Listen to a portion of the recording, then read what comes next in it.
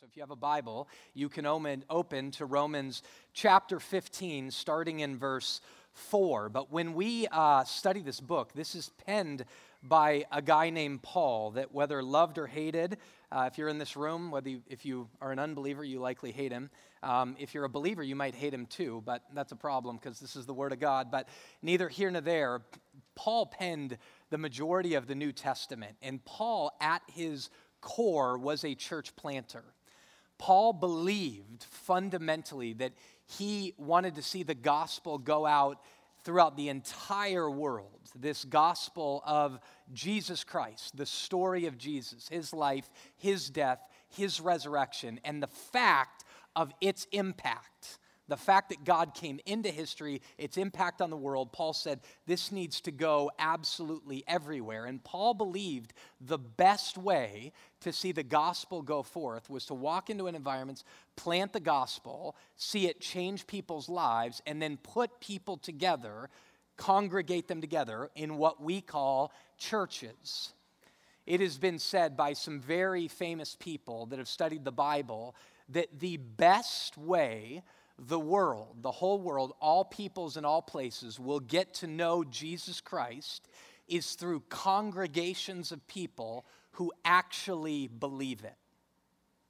So let's break that down a little bit. The best way your neighborhood will get to know Jesus is through you believing it, through a family who believes it, ultimately through churches who believe this message and believing that that belief leads to something.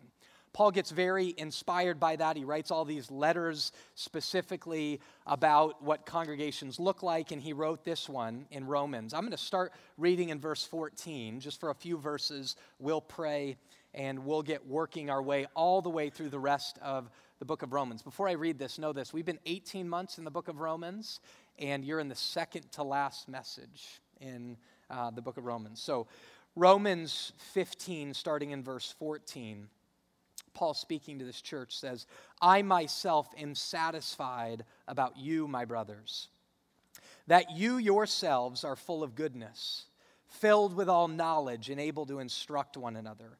But on some points I have written to you very boldly by way of reminder, because of the grace given to me by God to be a minister of Christ Jesus to the Gentiles in the priestly service of the gospel of God, so that the offering of the Gentiles would be acceptable and sanctified by the Holy Spirit.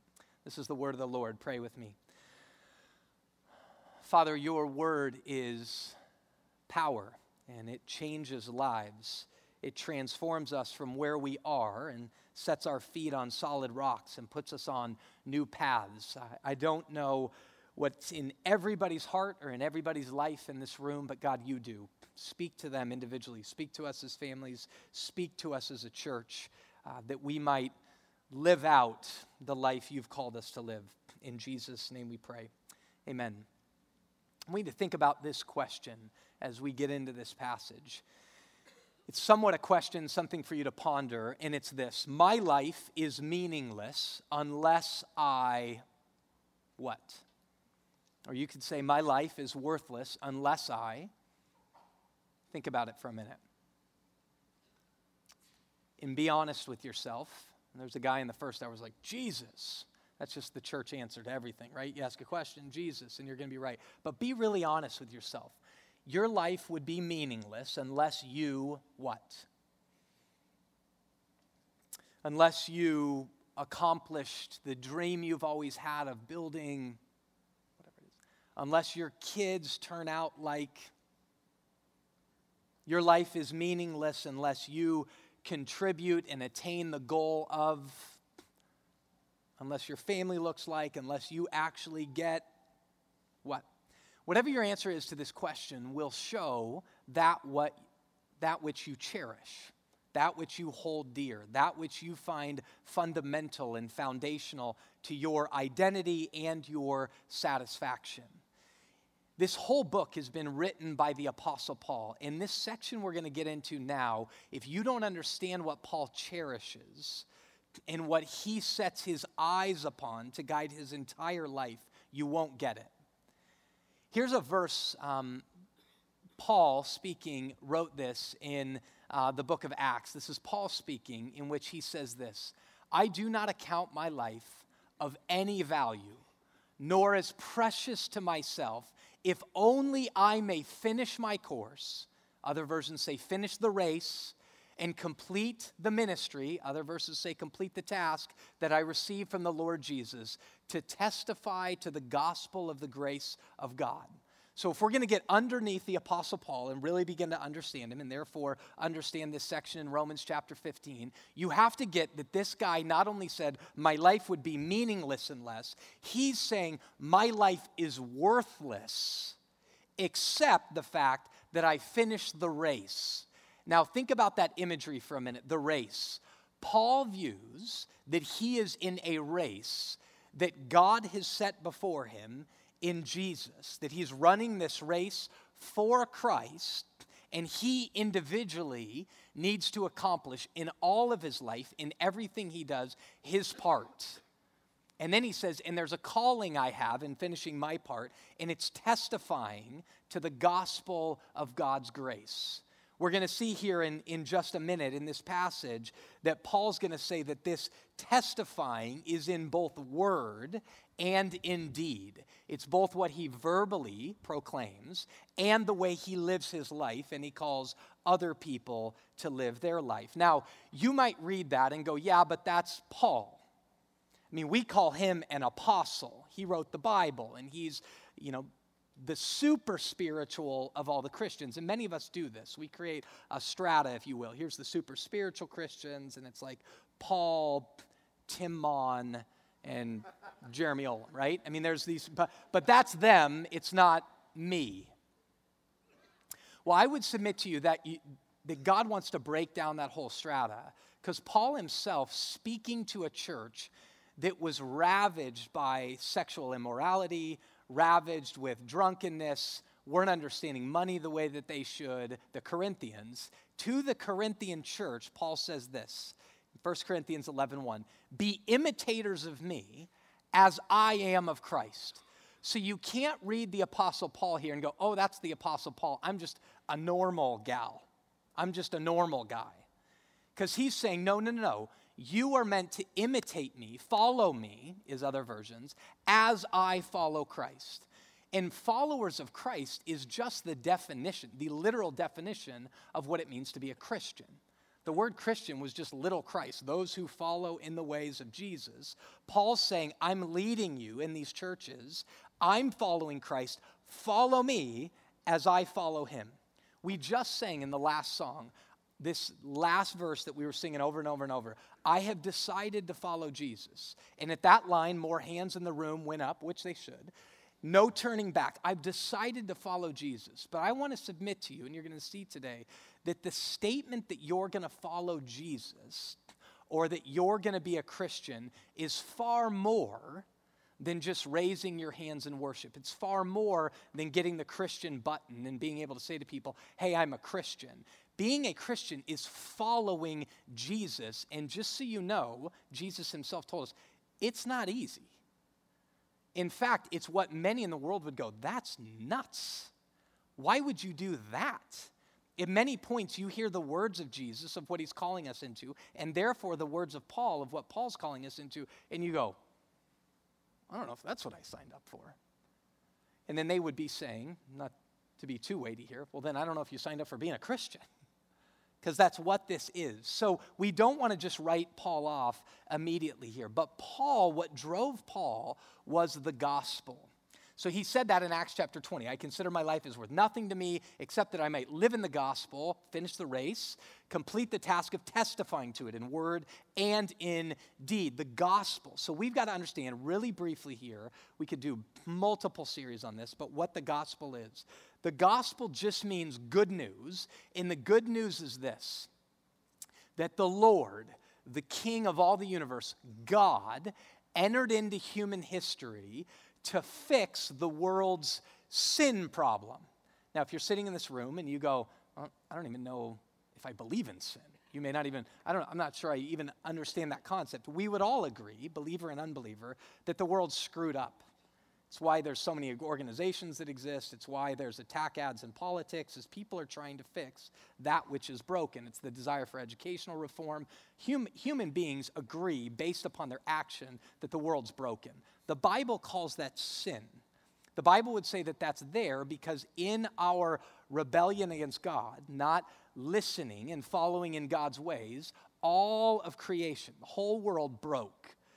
And that God is now, in his Son, in Jesus coming into the world, his birth, his life, his death, his resurrection, and his ascension, and the promise of his return is saying to the world, I'm fixing it.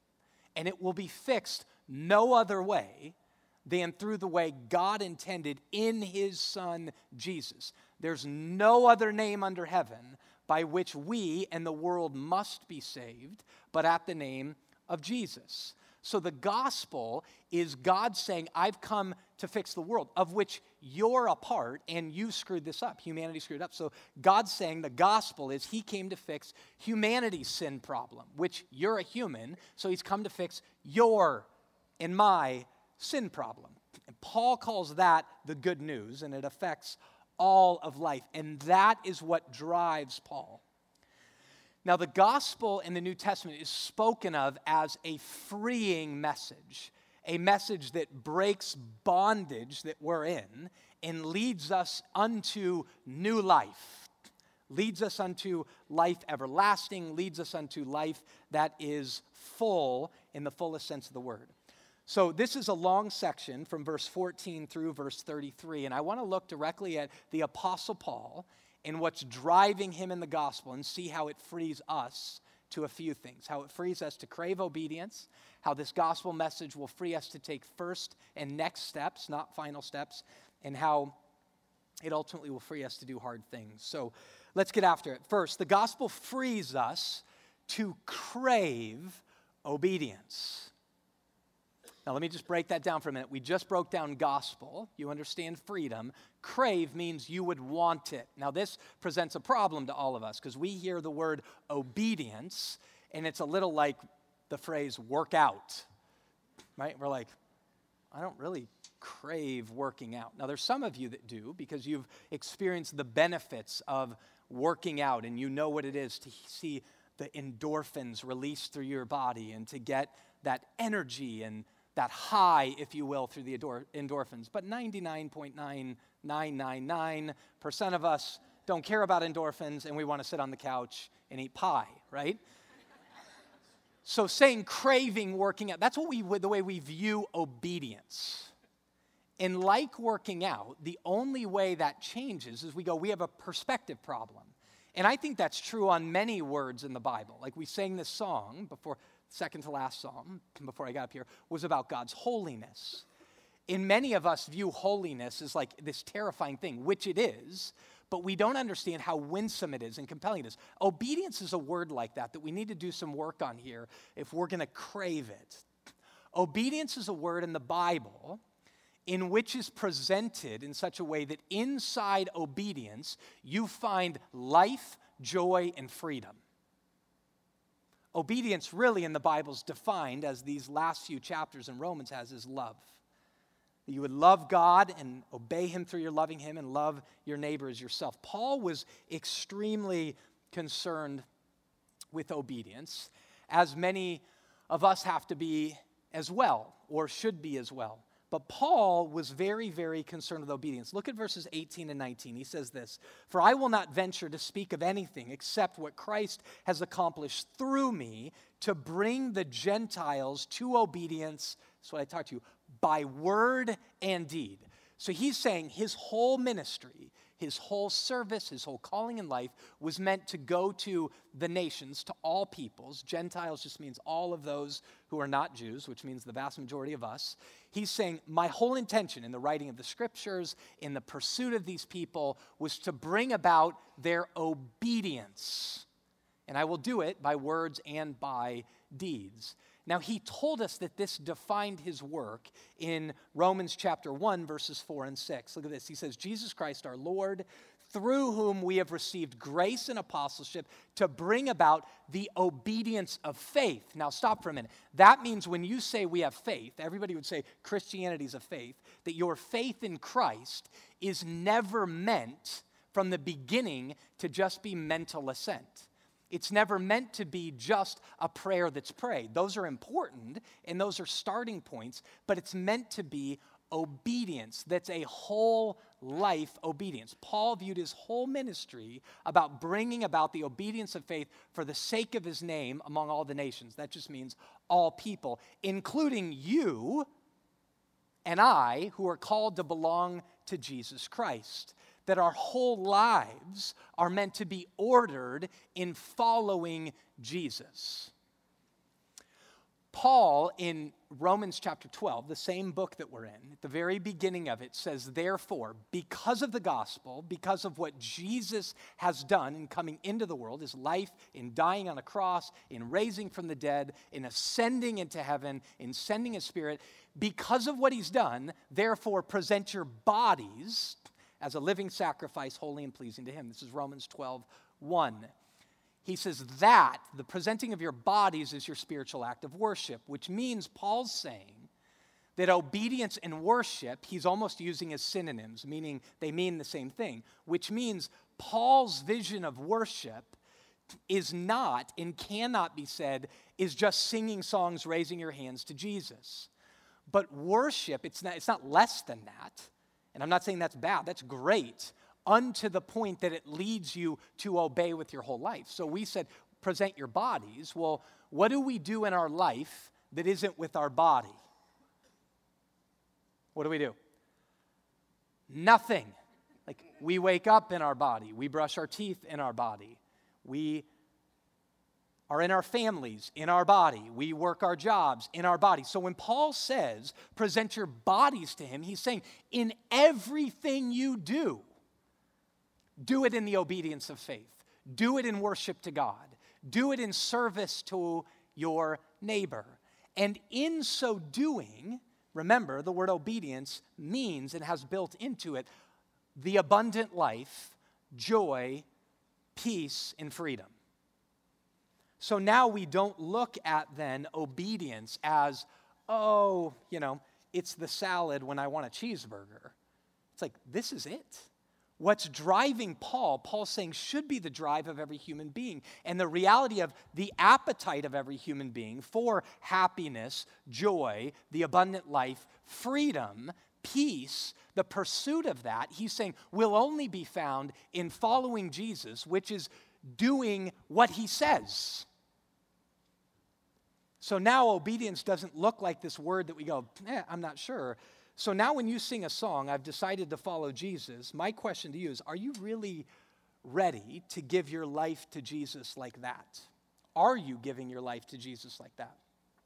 This becomes somewhat of an evaluation moment for you and I to go, man, I say I'm a Christian. If Christian means following Jesus, and Paul begins to declare that following Jesus is the obedience of faith, that makes me maybe a little nervous. So Paul then begins to go on and provide us some other ideas of what the gospel has the power to free us to. The next thing I want you to see is that the gospel frees us to take first steps or next steps, but maybe not final steps. Okay, so look at that. The gospel frees us to take first or next steps, but not final steps. That means what it means. So think about it like this. I have 4 kids. My wife works tirelessly raising our 4 kids.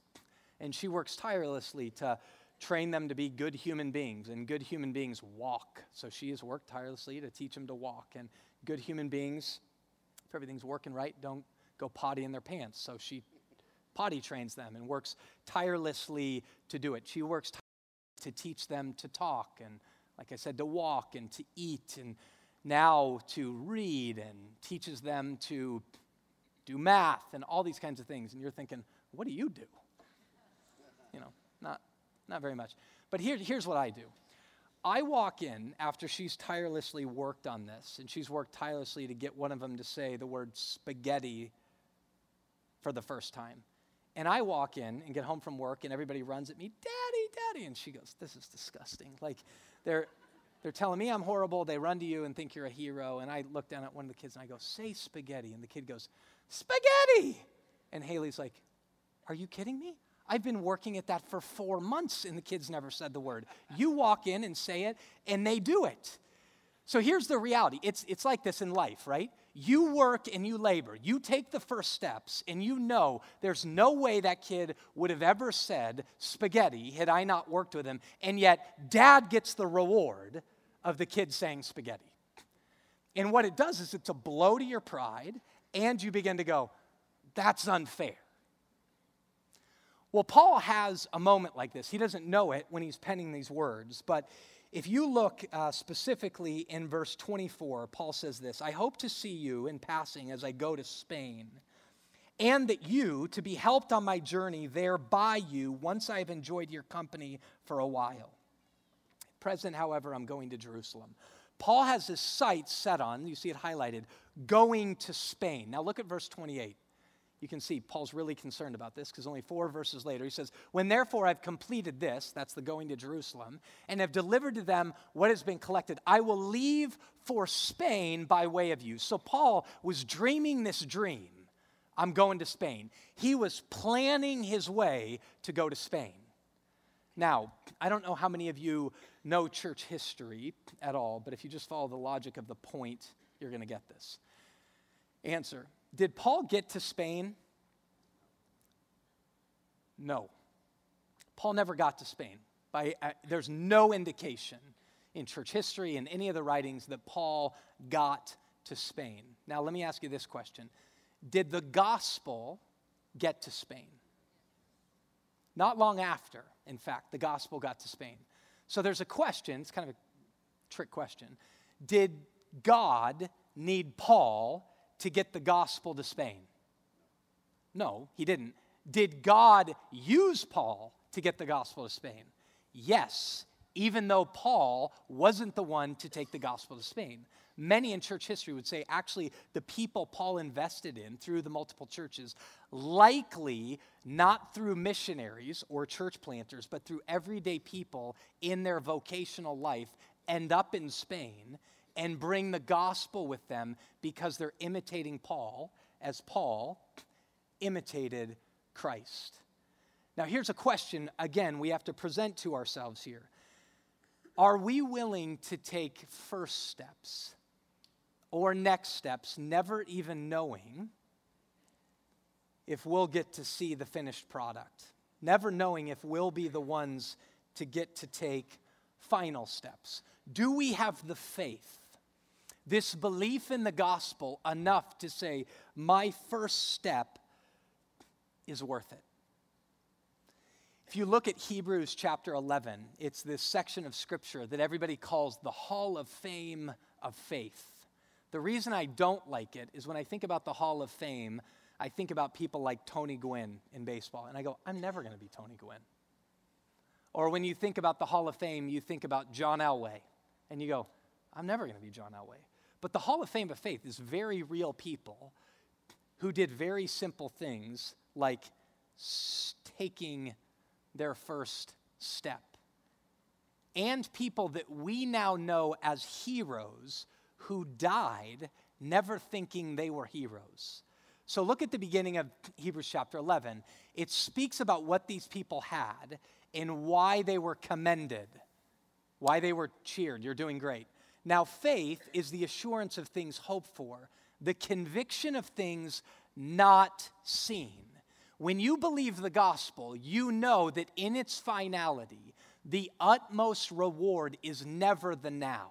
It's always coming in the future. Until Christ returns and fixes everything in the world, fixes us, fixes our families, fixes our churches, fixes our world, it's never complete. So we live in faith. And faith is the assurance of what's hoped for, what's believed, promised, and guaranteed in the future. The conviction of things we don't see. For by it, faith, the people of old received their commendation. The people of old in the Hall of Fame of faith were not commended because of what they accomplished. Now, folks, This is totally opposite of our culture.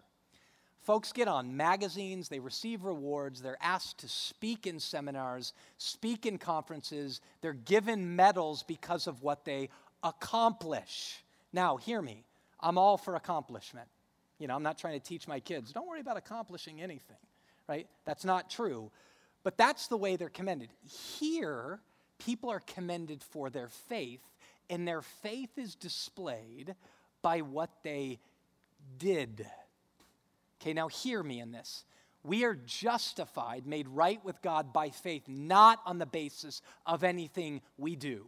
But the faith that saves us is a living faith, a faith that leads to a life that's pursuing obedience, that's following Jesus. These people were commended by a faith that, as James would say, worked. So let's look at some examples. Hebrews chapter 11, verse 8, Abraham. By faith, Abraham obeyed when he was called to go to a place that he was to receive as an inheritance, and he went out not knowing where he was going. God said, go where? I'm not telling you. Think about that. And yet Abraham took first steps. He took the next step in faith. The gospel frees you to do that. He goes on in verse 9, and he says, by faith, he went to live in the land of promise, as in a foreign land, living in tents with Isaac and Jacob, heirs with him of the same promise. And look at why. For he was looking forward to a city that has foundations, whose designer and builder is God. Abraham was able to take first steps because of what he was looking forward to. The gospel promise of what will one day happen that's ahead of all of us when God restores everything. He was looking forward to that, and it freed him to take first steps, never knowing if in this lifetime he would see it finally and completely. Hebrews 11, verse 13 says this, speaking about all these people. These all died in faith, not having received the things that were promised. They never took the final steps. They never saw the final reward. Like Paul never saw Spain. They never saw it. But having seen them and greeted them from afar, they saw what was going to happen from afar. But whether or not they ever saw it in this lifetime, they were doing things in faith and having acknowledged that they were strangers and exiles on this earth. This section's not going to come up for you, but Moses. By faith, Moses, when he was grown up, refused to be called the son of Pharaoh's daughter. Verse 25 in Hebrews 11, choosing rather to be mistreated with the people of God than to enjoy the fleeting pleasures of sin. Let me just step back for a minute and say this. Sin has pleasure to it. Okay, that's what this just said. But Moses, in faith, looking forward, believing the gospel in faith, forsook the passing pleasures of sin. Verse 26, why? Because he considered the reproach of Christ greater wealth than the treasures of Egypt, for he was looking forward to the reward. He was looking forward to the reward. So what prevents us from taking first steps, maybe never knowing if we'll take final steps? Here's one, fear. It could have been fear that prevented Abraham from walking out and going, I don't know where I'm going. Now, the Proverbs is very clear. Plan your way. A man plans his ways, but the Lord directs his steps. But fear is never to get in the way of our obedience. And fear is preventing many of us right now from taking the first step or the next step of obedience because we're scared to death. We're scared. I know Christ says if I follow him, I am to forgive, but I don't know if I can forgive this person. And you're scared to death what making yourself vulnerable to forgive that person might mean for you. And he's saying, in faith, looking forward to what the reality is, looking backward to the fact that Christ has forgiven you, and in so doing, you also want to forgive one another. Take the first step in spite of fear. Take the first step, the next step, in faith. Many of you may sit in this room and go, I'm scared to death to ever get involved in another church again. I was so burned in my last church, I don't think I'm ever going to take the next step that many of you ask us to get involved. I'm scared. People tear me up. Here's one thing that Tim Mons taught me. You're going to get hurt again. People are going to mess with you. But in spite of that, take the first step. Consider the reproaches of Christ as Moses did, the pain that comes with love, worth it that you would take the first and the next step. You fill in the blanks. What's fear preventing you to? The other reason many people will say, I don't know if I want to take first steps, is they go, am I going to get credit for it? Am I going to get recognized? Am I going to get put on the stage? So pride stands in the way of us taking first steps, never knowing if we'll have final steps. I wonder this. I wonder if God doesn't give us the ability and even give us the dreams and the plans that we're dreaming for the very intention that we take first steps. And maybe he gives us those dreams without ever having the intention in his sovereign control that we would ever take the final steps. And maybe he never lets us see the final steps because he knows you will be proud and self-satisfied rather than humble and dependent upon me. He gives you the dreams and says, go for it. And you go for it and you take the first few steps and you never get recognized for it. You never get acknowledged for it. And he goes, that's all I wanted you to do. You know what's amazing about Paul in Spain? Most people would say that Paul wrote the book of Romans. He wrote the book of Romans in preparation to go to Spain. So if Paul was so concerned that he had to get the credit, that he had to have the final steps, he would have never penned the book that we've spent 18 months in, that many of you have written emails saying it's life transforming. God may have that plan for many of us. All I want you to do, the only piece I want you to play is the first step piece or the next step piece. So the question to all of us right now is, what's the next step God's calling you to do? You could have this amazing dream for your life. I'm going to change the world. And he's saying, just take the next simple step of obedience and rejoice in it. I have this fear that if I become a Christian, and he's going, listen, just take the next step. God loves you. Take the next step. Take the first step. It's amazing what God does when we're willing to just play our part. We should never underestimate what God can do through things that we see as very, very small, that he adds up and makes them very, very great. Here's the next thing. The gospel will free us to do hard things. The gospel will free us to do hard things. And you see that in Paul here specifically as we move to the end of this section in Romans. He speaks, starting in verse 25, about taking an offering specifically unto Jerusalem. And he talks about this, that he's going to gather up money, because what's happening at this moment is there's a famine in Jerusalem where the gospel started, right? Like where Jesus is killed and where the first disciples are. Now the gospel's gone out to all these other nations. There's a famine that's hit the believers in Jerusalem. And Paul's going out saying, I'm asking you to give of your things so that we can serve our brothers and sisters in Christ, so that we can serve our brothers and sisters who are in need. Now, if you've read any great biography, or you've read any great business book and story of a successful anything, the reality is great things are never accomplished without hard things, right? Now, this is speaking about the gospel. And in fact, great things are built up in hard things, a la Jesus on the cross. And it's as true for all of us. But the gospel will free you to move into hard things like giving. Because the gospel has this promise of when you look forward and you realize all is Christ, and the promise of when all things are fulfilled, all is yours. Now, if you don't know this, I'm going to try to break this down pretty simply, but when the kingdom is fully realized and Jesus comes back, this is the Christian view. Heaven, as we call it, is not clouds and angels holding arrows. Okay? Heaven is like earth exactly right now without sin. Okay, I wish we could build this out, but that's the facts. If you read what it really is, it's life like we're living now without sin. So all the relationships have love, all the colors are brighter, all of that. And there really will be places. So Paul could have said, I may never get to Spain, but I'll take the first steps because I'll get to spend an eternity in Spain. seeing the fruit of the gospel having got there. So you may be saying right now, we're planning a trip, and we've been saving for 6 years for this trip to go to Venice.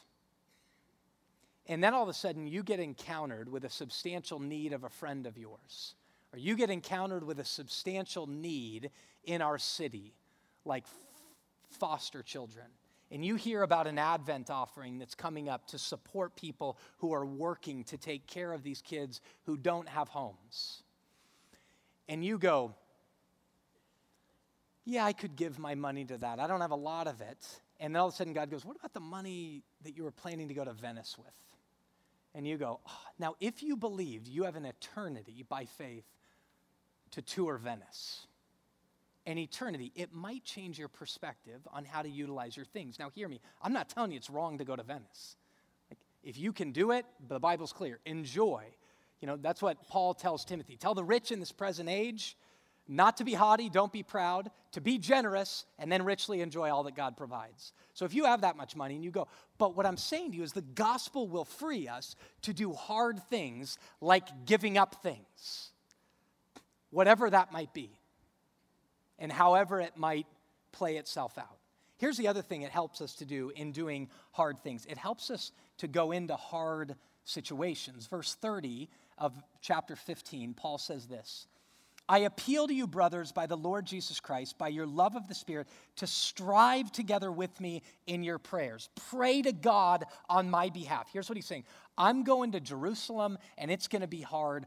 Pray for me. And here's why he says it's going to be hard. That I would be delivered from the unbelievers, that's the Jews in Judea, and that my service for Jerusalem may be acceptable to the saints. Now, here's what he knows. He's gathering up money to take to the poor believers in Jerusalem. He knows when I enter into Jerusalem, there's all these Jews there that I used to run with.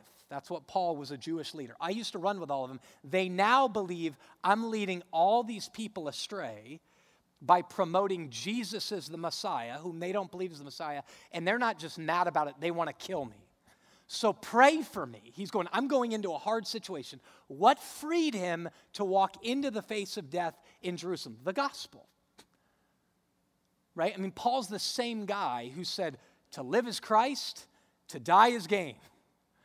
I'm going to live in love for other people and in turn in worship to God, or in worship to God and in turn in love for my neighbor. So he's scared that the Jews will kill him. Pray for me, that God would protect me for those people. But then he says that I would be accepted by the believers in Jerusalem. Now this is where you go, that's nuts. He's bringing them money and they need it. Like, why would they not accept him? They may not accept that money because they may look at it like we would say, that's dark money, right? Like in politics, there's dark money. Well, what's the dark money? It's coming from the Gentiles. These Jews are ones who are going, they're not being circumcised. It's the whole argument, Paul. They eat that.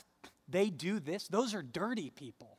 And Paul's going, pray that in my bringing this to them, both the believers and the unbelievers, I'd be protected from the ones who want to kill me, and I'd be accepted by the ones who want to shun me.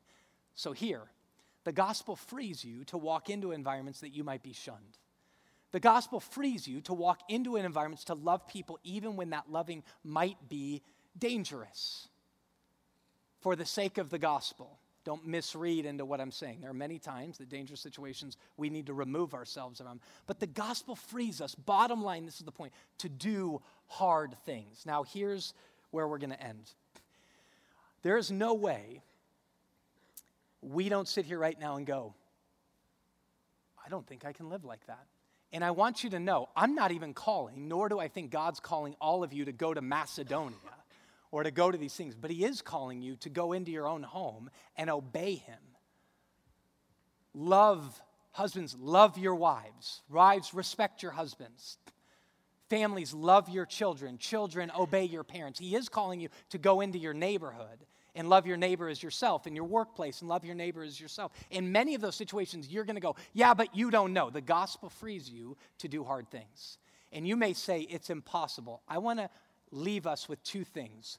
One is empowering. How do we get the power to do it? The other one, I think, is unbelievably inspiring.